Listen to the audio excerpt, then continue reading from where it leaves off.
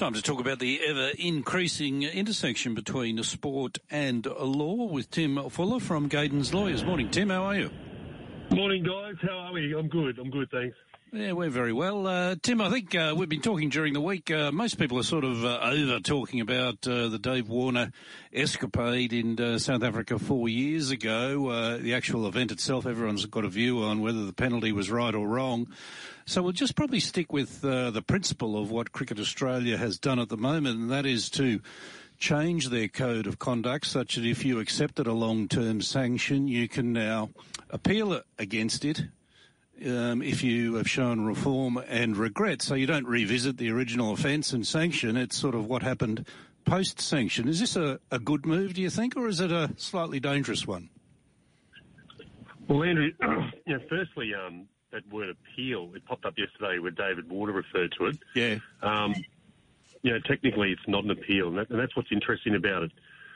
So you go through the disciplinary process, whatever the charge is, and ultimately the sanction's handed down, and if it's a life ban, it's a life ban, but there is an appeals process, as part of the normal disciplinary procedures.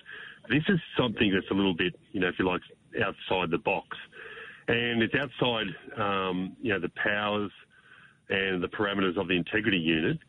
And it's actually going to be an independent process where whoever sits on this independent panel, if there's, for example, an application of a player after a period of time, and let's just talk about David Warner.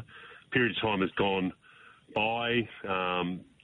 He's served, obviously, a substantial period of sanction. But what he's now going to do is to make an application to this independent panel, and he's going to make, if you like, submissions around good behaviour, remorse, rehabilitation, all those types of things. And they are going to be the ones that ultimately decide whether the lifetime ban stands or not, whether it's reduced and whether he can return, to a captaincy role. That's pretty kind of interesting because it's definitely something that sits outside the normal disciplinary process. Tim, but this panel cannot go back to what happened back in 2018, can they? They can only ask about what David's done to better himself and regain that leadership role. Is that correct? Yeah, Paul, that's a good point. They're not, for example, going to be ruling on the merits of the sanction. So, for example, there may be people that sit on that panel that might not have agreed with a lifetime ban, but that's not their role. Their role is purely to look at the evidence that Warner's going to put forward as to whether he has, we'll just use the word, rehabilitation, whether he's rehabilitated and whether they're able to then, based on that evidence, able to reduce his lifetime ban. But they can't, rule on, the merit of whether a lifetime ban was appropriate or not. They're just going to purely look at what he submits to their panel and whether they can then reduce the sanction. It's an interesting one, Tim, because I think I read that, in the preamble that the player has to show that there's been exceptional circumstances such that the sanction be reviewed. Well, is behaving like a civilised cricketer or any other cricketer during the period exceptional circumstances? Yeah, well, the definition of that, Andrew, the panel will probably look at this, if you like, through fresh eyes or in a de novo way. And what that means is that they'll just look at all the information and the evidence that, say, Warner submits, and from there they'll determine, whether those circumstances exist, for him to have a reduction.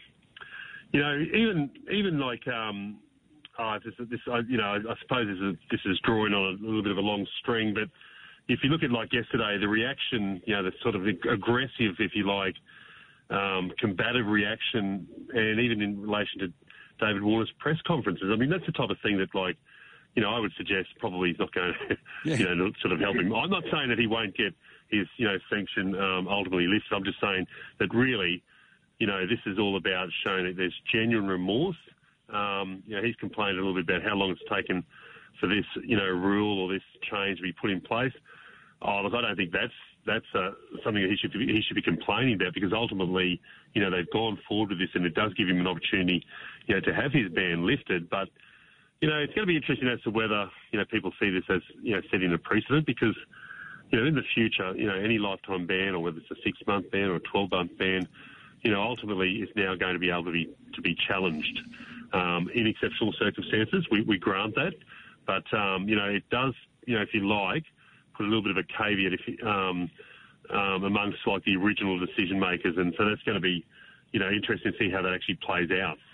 Yeah, just the last point on this one, because I know the listeners probably want to move on to some of your other stuff, but if I'm advising a player or I'm a manager of a player and something like what happened in South Africa happens again, and I know my player is not going to come out of it well if he sort of challenges it at the time because some information is going to come out, aren't I going to say, mate, don't challenge it now, wait a couple of years and challenge it then?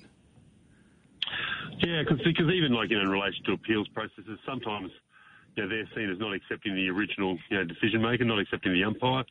That's a fair point to make. That ultimately, okay, let's work towards putting information to the panel in exceptional circumstances. That's how we'll deal with this. So it's going to be very interesting to see how players, agents and so forth respond to this this new process. Tim, what can you tell us about Laurie Evans?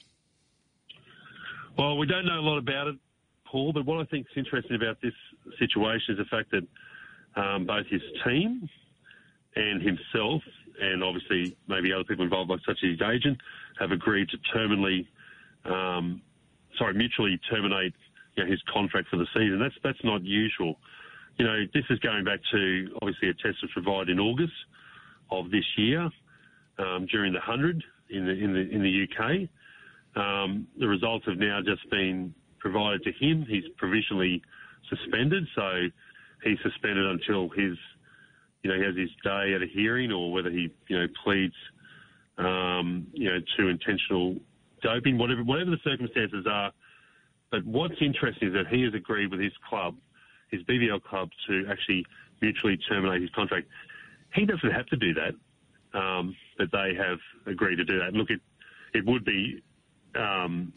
seem to be a sensible thing to do, but it's just the point is that you're not bound to do that. But because really you still have the opportunity to go through the whole process and so forth. But that's what they've decided to do. That's interesting. We heard prior to the World Cup a rather bizarre rant from Gianni Infantino that no one quite got to the bottom of. But prior to that, he had announced that there's going to be a new system for the FIFA clearinghouse. What's that all about? Well, this is a good idea because obviously FIFA and that rant sort of like Andrew sums up FIFA in many ways. But look, there's now been formally instigated from FIFA a clearinghouse where all transactions involving player movement, player transfers, will go through a central institution, just like the way, for example, financial clearinghouses exist.